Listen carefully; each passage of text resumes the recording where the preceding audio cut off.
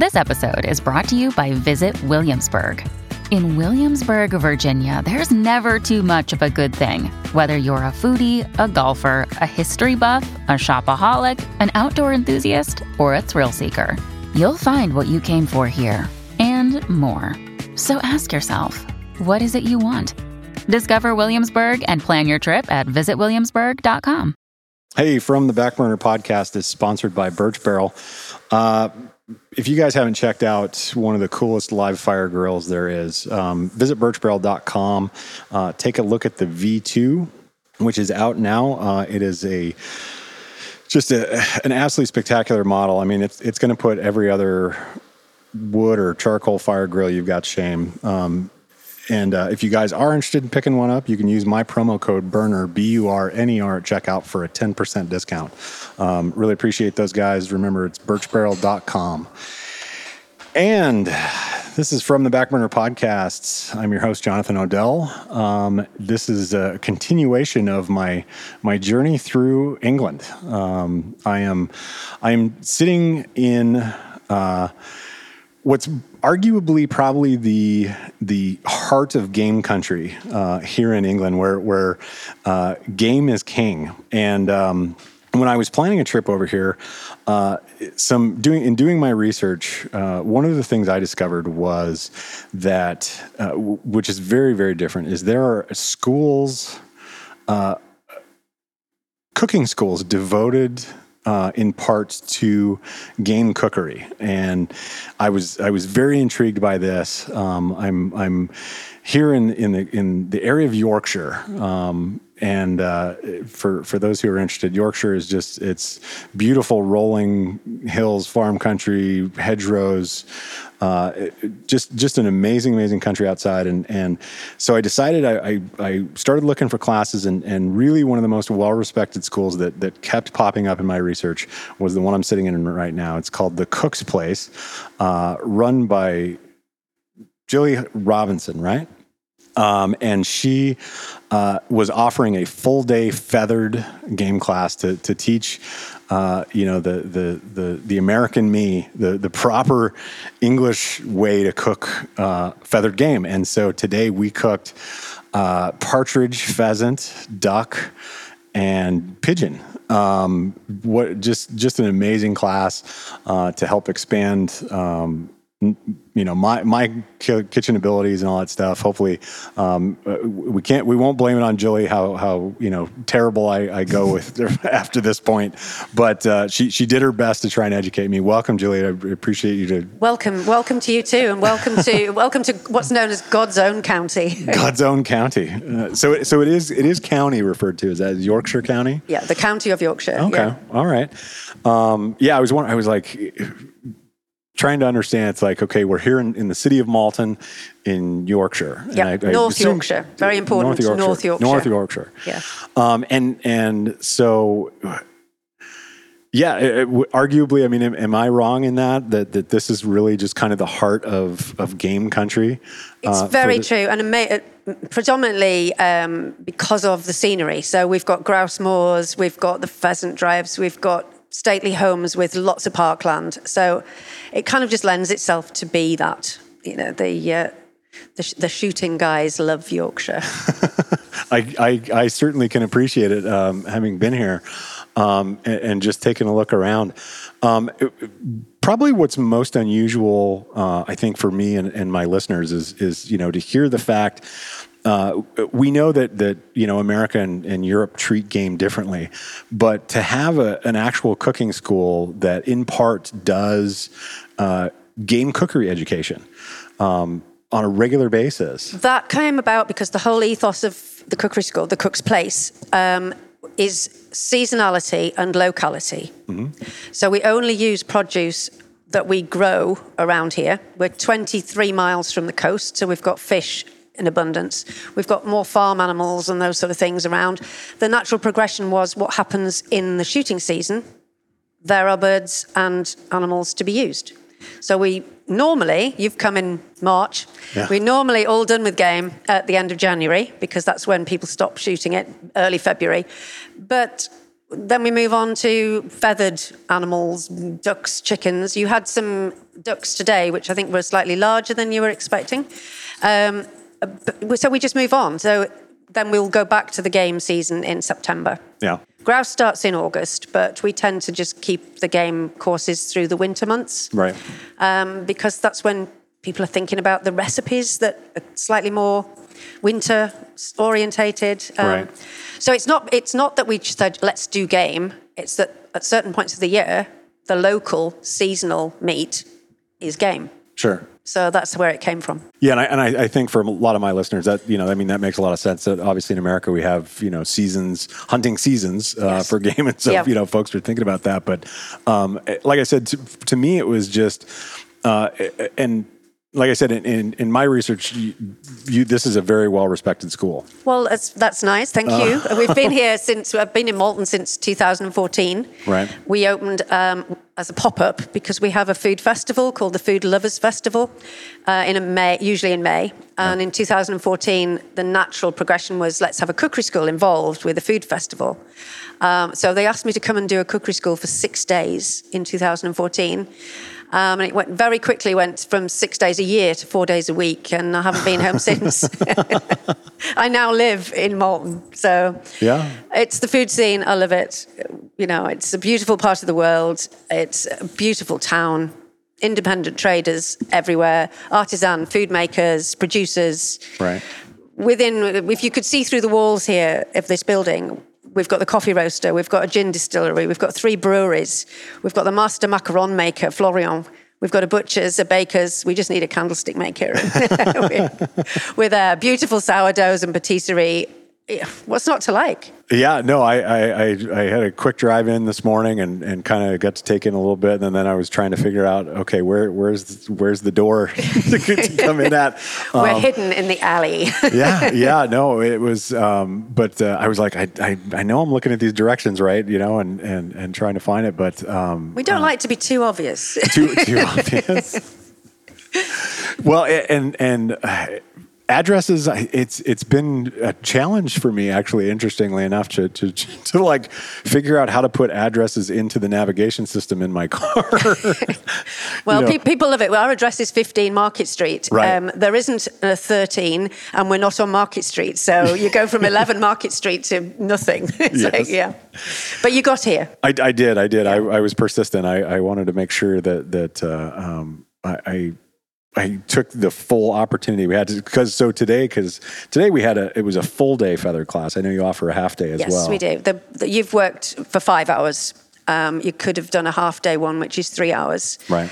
Pretty much that covers 3 recipes where you've done 5 recipes. So that's that's the overall view of it. It's like you're paying for the length of time and the number of recipes. And you, on the day that you've done today, you did a lot more butchery of the birds than you would have done on the shorter day. Yeah. We tend to let you do one and then give you the pieces of the other ones that you would use. But as long as you've enjoyed your day, that's the main thing, because it's relaxed cookery school. It's not school. No, it's cooking for me is kind of my creative release, and so but being able to couple that with my other love, which is game from hunting and all that, it's fantastic. If in the background you guys hear a dog singing, it's Sergeant Pepper. Sergeant Pepper is sitting here with slightly bored after 5 hours with us. Yeah, he was great the whole class, just hanging out on the ground and listening to us all cook and talk. And he's only been a member of the team for 2 weeks, so he's just getting the hang of life as the cookery school dog. Yeah, well, I'm sure he enjoys the smells of everything. He's obviously going to become a connoisseur of cooking. That's for sure. But dog, and I was telling you the dogs are always welcome on my podcast. That's a standard staple. Oh, he's getting a bit closer than we were anticipating. This. No, you can't be on there. That's fine. You want the headphones on? Wants to sit on the lap and lick the headphones. Let's try going down there, shall we? There we go. Good boy. So, I guess, what do you find? I mean, as far as folks who are coming to learn game cooking as it goes, I mean, what's the typical clientele? I mean, are you looking at kind of all strata of society, or is it everybody? Right. Probably today with the game, you're looking at people that either, like yourself, do hunt, game, shoot, whatever you want to call it, and love it, or have never tried it because they've always thought they won't enjoy eating it. Right. And this is a great way of, there was one lady today had never tasted the pigeon, right, and was very worried about the pinkness of it. But she's done it now. She's met that wall and she loves it. Yeah. And so she won't be scared of it again. So it's a really good way of cooking it and trying it when it's not your dinner party, you're not ruining a meal at home. You can actually be quite honest and say, yes, I love it, or no, I wouldn't cook that again. You know, it's an excellent way of dipping your toe in the water, really, sure. And seeing. But then we get equally as many people that have always eaten game and just want different recipes. But what we also teach is skills rather than recipes. Right. So your knife skills will have improved today, whether you thought so or not. Yeah. The way you hold the knife, the way you sharpen the knife. The guy that was working on the same table as you now knows how to sharpen his knife. Yeah. Where he's always kind of thought he did, but didn't. So sure. He's gone away with that to take forward, and now his knives are going to be sharp, which makes a big difference. So yeah, well, and part of it, I think, like I said, is understanding. I often find that, you know, even in my own cooking, most of the time there's a lot of influences that I have from either different people that I've learned from or you know, classes I've taken. I mean, I always pick up something along the way, and it kind of incorporates into me and my cooking, you know, my particular style or skills or whatever it is. And today the flavors in the dishes we had, I noticed. I mean, I want to ask you about, you know, some of those. So, our first dish we went through was the confit duck leg, like a quick confit, a cheats confit. Yeah. Mm-hmm. So that had the tamarind and the maple syrup and peanut butter and the soy sauce. And then served with cucumber. So it was like your Asian flavors. Right. Served with the cucumber and the spring onions and lettuce. You know, it's just a salady type dish. You could have put a load more chili in there if you'd wanted. Mm-hmm. But it was just to get the idea of just getting duck legs and putting them in the oven. Right. Don't do anything to them. Just roast the heck out of them. Right. And then strip them down and put them into something interesting. So yeah. The duck that you used was farm duck, not game. But it was sure. just to get that idea across, that then it left you with the duck breast, which we could smoke. Yeah, and then of course that's what we did next. So the tea smoking method on the duck breast with the cheapest smoker in the world. Yeah, it was very simple. I mean, obviously that I think that's a great aspect that you don't need the really, really expensive, you know, pellet smokers or wood smokers or that to be able to perform something that's of great quality taste in the kitchen. And again, I never want anybody to go away and think, well, I can't do that. Right. Because I can't afford your pellet smoker. I can't afford this, that, and the other. Even with the machines, you didn't use anything too exotic in the way of machinery today, food processors. And because you might not have one, or you might not have the ability to get one. Sure. So, and a lot of the recipes were definitely highly adaptable. Even the main protein could swap. Right. Your pheasant recipe, use guinea fowl out of season. Your duck recipe, use a wild duck in season. And use a farm duck now. It's I think swap really them around. One of the major differences between farm duck and wild duck in a lot of cases is about size. the meter. Well, and the amount of fat. Yeah. I mean, most wild ducks you get maybe a few fatty wild ducks every once in a while. I know I run across them and stuff, but that's really kind of the only. You probably wouldn't want to use the duck legs in that way on your wild duck, but you could certainly have smoked the wild duck breast. Yeah. That smokes beautifully. Yeah. So that aspect, maybe stick with the nice big fatty duck legs for your tamarind sauce, but other way it's all good. Well, and then we went through, you went through a couple of sauces, reduction sauces with us, for one for the pheasant and then one for the partridge. And one for the partridge pie. Yeah. So the partridge pie, the sauce, which is in the little pots that you're going to take home with you. Mm-hmm.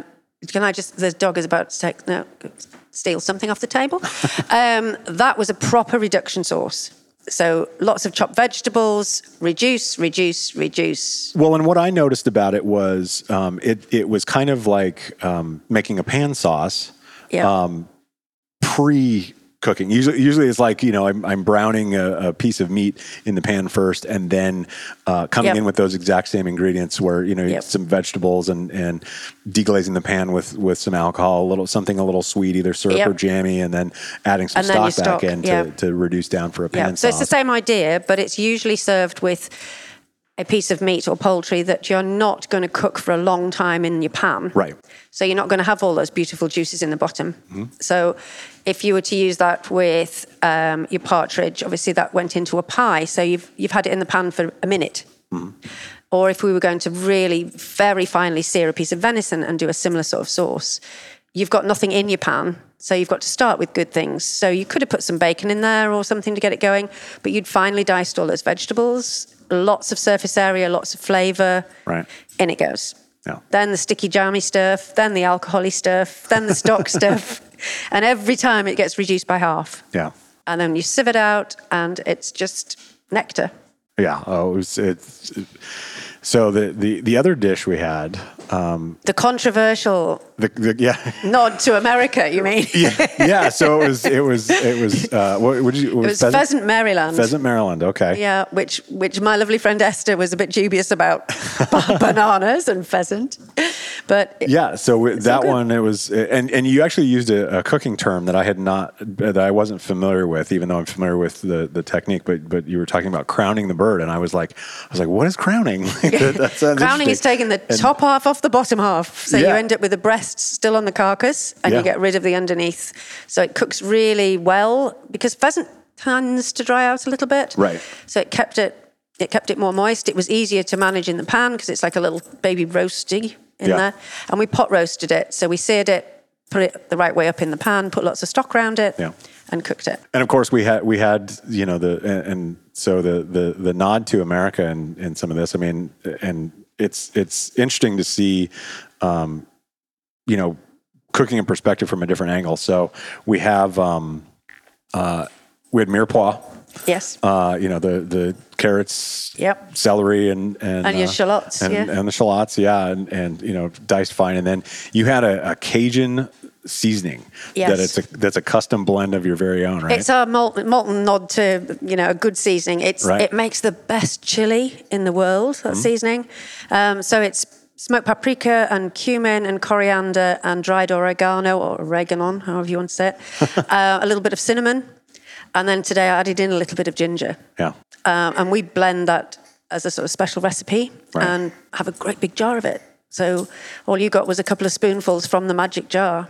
To put with your pheasant and your sweet corn pancakes made with the Malton Brewery Yorkshire pudding ale. Yeah, no, that was, we got a little taster of this Yorkshire pudding beer. Yeah. Which was pretty awesome. I mean, I actually really enjoyed it. It's a different idea, but we're in the middle of, Yorkshire puddings is us. Oh, absolutely. And so why not brew a beer with it included? So, yeah, for sure. And and it's quite a dark stout for those that love beer. It's a dark ale. Yeah, but it worked. The funny thing is one of their students, Esther, she was I'm not a beer drinker, and for me it's kind of the same way that I used to think for a little while, I'm not a wine drinker, but it's not about consuming it. I understand that part. It's about consuming it for the enjoyment of just itself. Yeah. I've had to start looking at alcohols and things like that I don't normally. Wouldn't just, pour me a glass, more as an ingredient for cooking with, and so I definitely I will I'm not going to sit down and enjoy, a giant glass of Malbec wine or something, but to think of it in terms of as an ingredient incorporated into a dish is fantastic. Yeah. And you've just got to think what's going to go with what. Yeah. Oh, absolutely. And put it out there. So you weren't going to use a very, very high quality red wine, right, or a liqueur of some sort to make a batter, to make a sweet corn and spring onion fritter. Yeah, right. So the beer just has those nice mellow flavors, and it was going with the Cajun spice. Yep. So you needed something that could stand up and hold its own with that. Mm-hmm. Otherwise, using a milk or something would have been slightly lost. So well, and then of course, having that. So we had the sweet corn and onion pancakes. Yep. With your beautifully roasted pheasant. Yeah. the sauce, and then fried bananas. Fried bananas, which put some of the chefs in the room slightly off kilter, but we got there in the end. It's fine. Yeah, it actually, I thought it was a great compliment to the meal. Yeah, it's just a nice. You've got the spiciness. You've got those really bold, spicy flavors, and then you've got the sweet, comforting banana. Right. So absolutely. Just a nice little hug at the end. Yeah. So, what would you? As I've kind of been going through, like, for me, I try and find some restaurants that I think up till now I've eaten my fair share of chips, and of course I've been stopping at a lot of pubs here lately. So I mean, some of my choices are probably related to that. But just trying to capture like the taste and all that stuff. I grew up. It's very strange. So England got. Another day is here, and you're ready for it. What to wear? Check. Breakfast, lunch, and dinner? Check. Planning for what's next and how to save for it? That's where Bank of America can help. For your financial to-dos, Bank of America has experts ready to help get you closer to your goals. Get started at one of our local financial centers or 24/7 in our mobile banking app. Find a location near you at bankofamerica.com/talktous. What would you like the power to do? Mobile banking requires downloading the app and is only available for select devices. Message and data rates may apply. Bank of America NA, member FDIC. Push out into the world. It's traveled along long different ways. So I grew up in Montana in the United States on pasties. Right. The Cornish miners went to where mining happened, and of course Montana was one of those spots. Yep. Michigan was one of those spots. When they went to Mexico, obviously it took a different form, which is now empanadas. Yes. And so some of those things kind of transform. I know for us in Montana, one of the big things was, all of our pasties are served alongside brown gravy, which I know is kind of probably an addition after the fact. Yeah, the miners didn't have the gravy down the mines, that's for sure. Right. Back in the day, they didn't even eat the pastry. That was just to keep their dirty hands off the food because they couldn't wash their hands. It's true. Right. The pastry was there to protect the inside, so they didn't eat with dirty hands. With coal dust and all that over or whatever they were mining. Yeah, so that's why the pastry is always so thick. Oh, very good. It just protects whatever's in there. So. Oh, absolutely. And the true one always has your savoury end and your sweet end. So it was always the meat and potato in one end and apple in the other. Really? So that was your dessert. Wow, yeah. I had no idea that it was kind of a split. Chuck it over the shoulder for the rats to eat.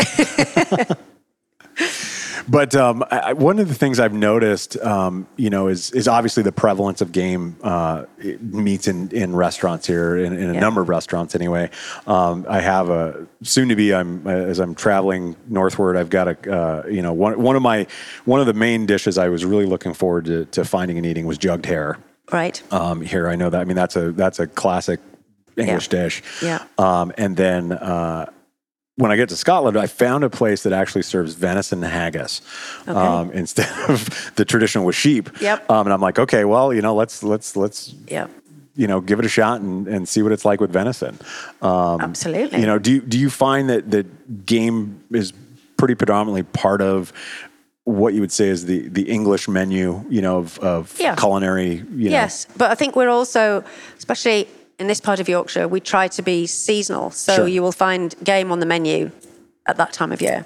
Sure. So if you're looking from sort of September through to beginning of February, yes, there'll be game on the market. Venison is a different subject altogether because there's a lot of people farming venison. Right. So it's not you big guys going up to Scotland and shooting the stag in the woods. It's an animal. It's farmed. Okay. So we can get that all year round, and we do use it all year round because it is the most amazing meat, and it's fat-free, and it's gorgeous. Yeah. So we can do millions of things with that. Yeah. And you would find that on a hotel menu because it's just got that little bit more refinement than the beef. So they're using that the whole time. Now, what's interesting, I was having a discussion with one of my classmates today and how much we kind of actually despise the word venison because it seems to be a catch-all because there are different species of deer that fall under this clade of venison. I mean, so you could say venison and it could mean mule deer from America, or it could mean red deer from England, or it could mean, it is Bambi. Disney's got a lot to answer for, but it is Bambi. Bambi died. But to have all these different deer that definitely do exhibit different tastes, that's pretty interesting. I mean, so when you talk about venison, I mean, are you talking We talk about roe. The roe and the red? And reds, yeah, predominantly, especially the farmed. That would be the farmed. We do get some of the other different varieties that somebody that has land and wants people to shoot or stalk on that land, they will introduce species. In Scotland, there's various natural varieties. Right. But if we're looking at venison from a butcher shop, it's going to be red or roe. Okay. Because that's what they can produce the most of and still be good quality. Right. But the only meat we use around here, and when we say farmed, it is farmed in a beautiful way. Those animals have Yorkshire fields to live in. We're not talking intensive farming.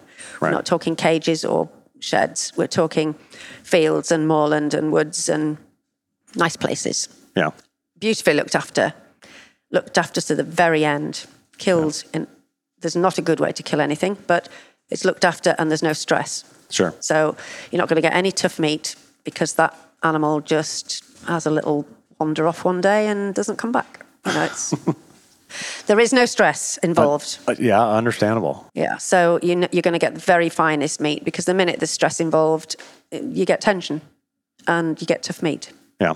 And you get all sorts of nasty endorphins going through that nobody wants to taste in their meat. So happy animals is what we're after. Well, now, so one of the things that I find interesting, it's definitely English as well as kind of European is, since we're on the subject of birds here for this cooking class, it was about hanging the birds.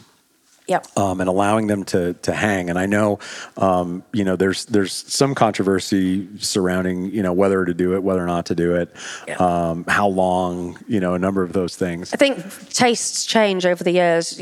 Many years ago when I was at college, we had a game larder. We were taken out shooting. The gamekeeper showed us how to deal with everything. Plucking and drawing when I was a city girl at age 17 was just one step over the bridge, But they used to hang the birds in the game larder until their bodies fell off their necks. Oh. That's just too long. It's very strong. It's very bitter. You've got the blood in there. Esther was telling you today about if the bird still has the heather in its crop, which is its digestive throat, it can make the taste so much stronger. Yeah. So, and that's because and in that particular instance, the heather ferments. The heather ferments. Yeah, because it isn't like grain seeds or anything like that. So it's a plant. So, you've got vegetables in the fridge and they go off. It's just exactly the same as that. Yeah. And when they go off, they just give off nasty gases that are bitter. Yeah. So it's all about thinking sensibly about it and making it usable. Yeah. So if you're going to sell game and it's going to be so strong that nobody wants it, then alter what you're doing to it. Well, and make it usable. And I've certainly taken to hanging a lot of my birds now as well. Obviously, to me, the best aspect of it is making it easier to pluck. Yeah. That's one of the key factors of hanging. Yes. I mean, I'm sure that's originally why probably some folks were absolutely. Leave it long enough, the feathers fall out. It's fine. that may be a little bit too long as well. If we're falling, the body's falling off the head, or the feathers are just completely falling out. Yeah, it's fine. But 2 or 3 days and all that stuff, but also leaving the internal organs in. That to me, I know that shocks a lot of Americans when they start, hearing about and coming into contact, particularly hunters, who just haven't had that experience of you're doing what? I mean, this is completely unheard of. They want to get the bird gutted and cooled down to allow the meat to cool down. And leave the entrails where they found them. Or unless, there's kind of been, some discussion about using obviously the livers and gizzards and those kind of things. I mean, those have kind of come along, eating the offal, as it were. Yeah. And they're the good bits. It was interesting that the most qualified chef among you all today was the one that was turning her nose up at keeping the livers and the hearts and everything. It's like, get it in a pot. I'm going to use it. Don't throw it away. Oh, absolutely. Esther was like, we don't want that. But it is just making it so that it's more, not commercial in a money sense, but commercial in that people are going to like it. Sure. So, if it's not going to float everybody's boat, then don't hang it as long. Right. Yes, it's going to be more difficult to pluck, but come on, it's not, it's not the biggest, not the biggest job in the world. Sure. But if you're going to shoot the stuff, use it. Yeah. And get it out there. No, so everything we went through today obviously involved butchery and breaking down the birds. Yeah. Do you have any like English dishes or anything that involve whole roast bird? I mean, outside of like, the Thanksgiving turkey or, that kind of... We have a very unusual, classic, early Victorian, something called an angustrated fowl. Angustrated fowl. Angustrated fowl, which is a bird within a bird within a bird. And back in the day for royal family, because they own all the blooming things, it used to start with a swan. And then every bird, so swan with the turkey inside. So every bird gets boned out and put inside. So you end up with a huge, it would feed 500. We have a Yorkshire version of it called a turducken. Yeah. Which is a turkey, a duck, and a chicken. So that's like Christmas fare. Sure, and that's the turducken has definitely made it into American psyche. And it's like that is, what's not to like? It's like the biggest hunk of meat you've ever got, but it's just poultry. So, and there's varying degrees of how good they are, but that would be, the good. But even if it is just your turkey on Christmas Day or Thanksgiving or whatever you're going to have for celebration, you've remembered one tip today that you're going to do to that bird. The very first thing. First thing I'm going to do is I'm going to take the wishbone out of every single bird. There you go. Oh, public, he was listening. Yeah. No, and that's actually something that I a lot of times, sometimes I will try to do, like deboning the birds, or certainly going through spatchcocking, for the grill or something like that. But removing the wishbone I've done several times, but it's usually not like my first thought. And now I'm like, I think that's probably going to be. Just going to think Jilly every time you see that wishbone. It's like Jilly's like, says, okay, take that out. So. But you're only doing various techniques to the bird or any piece of meat to make it suit the way you're going to cook it. Right. So you mentioned their spatchcock. Why would you do that? Well, because if it's flatter, it's going to barbecue better. Mm-hmm. So if you just sit the whole chicken on there, bottom's going to burn, top's not going to cook. So why not flatten it? That's the whole. Somebody just thought of that one, didn't they? It's like, let's make it flat. It goes on a barbecue better. So if you're taking the crown off, it was going to keep that pheasant more moist. You wanted the breast off the partridge because it's going in a pie, so you don't want any bones there. Sure. So it's just what's your end result trying to be? What are you aiming for? How are you going to cook it? And then look back and think, well, what shall I do to it to make all that easier? Yeah. And if you look at the whole world, there is only about probably 10 ways of cooking something. So you think of a stew here, a casserole, a cassoulet in France, a tagine in North Africa. It's the same blooming technique. It's a slow cook, diced meat, but you put your own flavours in it. And even like our Yorkshire puddings, I know I'm going to be drummed out of North Yorkshire. It's basically pancake batter, cooked a different way. So the French had it licked as a crepe, and we put it in a muffin tin and call it Yorkshire pudding. You guys call it popovers, or popovers, it's Yorkshire pudding. But we got there first because Hannah Glass, who has our recipe painted on a wall in Malton, was the first female celebrity chef. Right. And she has her recipe in Malton, 1753 or something like that. It's been on the go a long time. Yeah. Long before your popovers. Probably very true. Well, if it's that far back, it predates our country. So, you weren't making popovers before you lived there, were you? So I definitely have one question, since I have an English linguistics kitchen expert with me. Okay. One of the largest debates in America is the pronunciation of a particular sauce, a particular brown sauce that I believe is named after a city here in England. I'm going to confuse this completely because we've got a Yorkshire version, so it's fine. But so let me see if I have the proper pronunciation of this. So I say Worcestershire sauce. Worcester. Worcester sauce. Okay. Not Worcester sauce. Yeah, Worcester sauce. It's a brown sauce, but it's not the. We do have a brown sauce in this country called HP sauce, which you put on your bacon butties. Mm-hmm. Worcester sauce is more of a condiment that you put into a sauce. Right. And it's made of various ingredients. Number one ingredient is anchovies. Anchovies. And egg, and there's all sorts, because it can't be vegan, it can't be vegetarian. But we have Henderson's Relish in Yorkshire, which is a version of Worcester sauce, and it doesn't have the anchovies in there, so it can be for vegetarians. Really? Yeah, I'm not sure it's vegan, but it's definitely vegetarian. But it's the same idea, and it just gives it that little bit of a kick from behind for anything you put in without it being spicy. It's not like putting a chili sauce in, but it adds everything. If you've got any sauce that you just go, oh, that's all right, stick it in. It's going to send it through the roof. So you're telling me I'm going to end up having to buy a bottle of Henderson's Relish while you're in Yorkshire. Yeah, none of this Worcestershire sauce. Okay, you guys hear that out there, right? Worcester sauce. Worcester sauce. Worcester sauce. Worcester sauce. That's it. It's as simple as Argument's that. over. There's a lot of it. There's a lot of letters in there. There's a lot of phonetic attempts at saying it. Just keep it simple. Worcester sauce. Yeah, keep it simple. Yeah. You're not saying an abbreviated version of it, right? No. It's Worcester. Just Worcester sauce. Yeah. Okay. See. And you only need to see that brown liquid in a bottle with a slightly orange label on it, and everybody knows what you're talking about. Well, and I mean, I know most folks, at least in the States, stick to Lee and Perrins. It's kind of the main name brand that's out there. There's a few other ones, but that's the main one for the Worcester sauce. But you look out for Henderson's. It's Yorkshire through and through. Henderson, all right. you guys heard it here first. I'm coming back with a different type of sauce. It's Yorkshire bread. So, Julie, let me ask you about this. Give me just some kind of background on your cooking history and how you kind of came into all this. Just hating school. Start the right. Sure.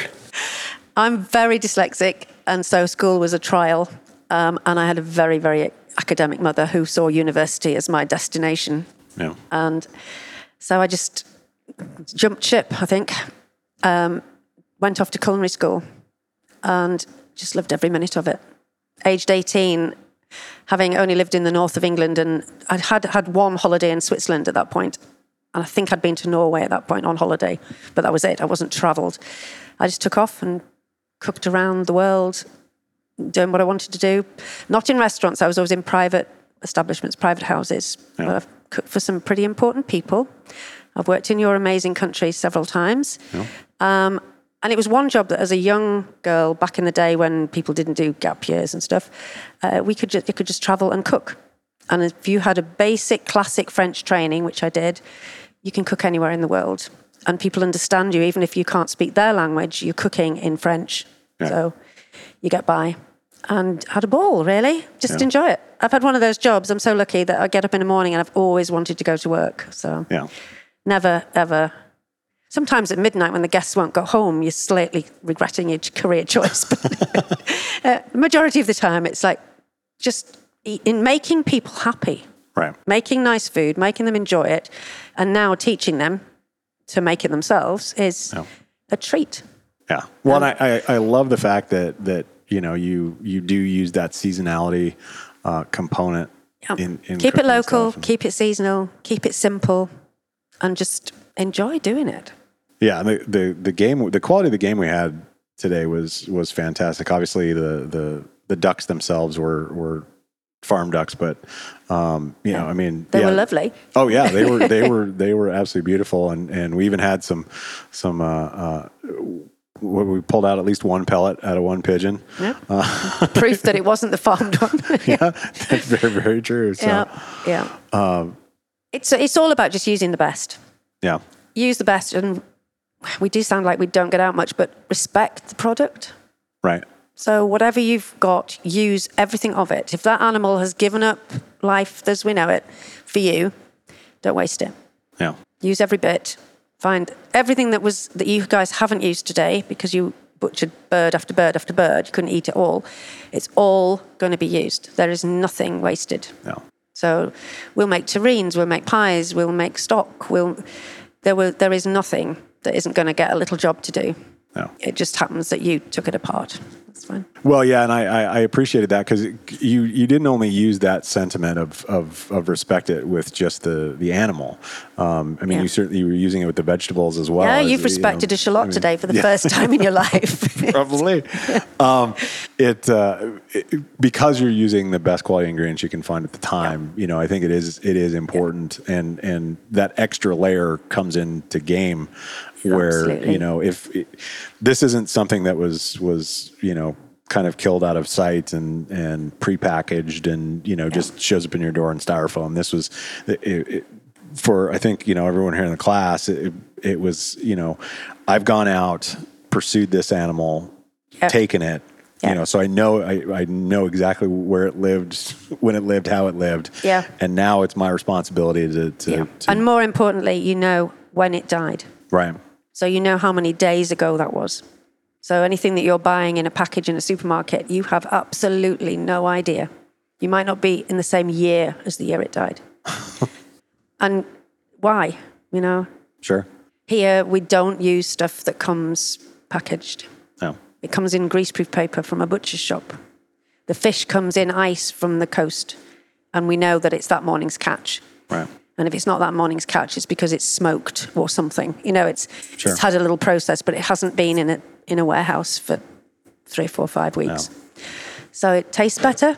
You need less of it, and do good things with it. No. And I appreciate that sentiment, and mostly because I feel so much of that, in America, where I think, most hunters strive to respect the game that's out in the field as well. I mean, it's, you're not just, clean, ethical kills. Yeah. Quickly. I mean, you don't want them to suffer. I mean, you're trying to respect them as much as possible in the field, limiting yourself so that animal has a fair chance of getting away. And then once you get to the point of the harvest, we've got the animal down, all that stuff, then begins the work of respecting it throughout the rest of the process into the kitchen and then, to the table. So, yeah, it has to be, because then, it is the circle of life. And yes, there are people that disagree with everything we're talking about, but if you're going to do it properly. Yeah. And respect it. Use every bit of it. Don't just have that smile on your face that you actually killed the thing. Do make it keep you then. Feed you. Yeah. Feed your family. And just use every single bit of it. That's the best way. No, I can appreciate that sentiment for sure. This has been just an amazing class, an amazing day. I don't want to keep you past midnight like I did. We've got another class in ever such a short time. Well, I'm gonna bail out on you right now, but so all right, I got to look for Henderson's sauce. Henderson's relish. Yeah. And you've got to look for rapeseed oil, which is local. Yeah, too. for sure. And then, is there a dish here in England? Is there a dish or a game dish that you think, on top of what I already mentioned, that should make my list?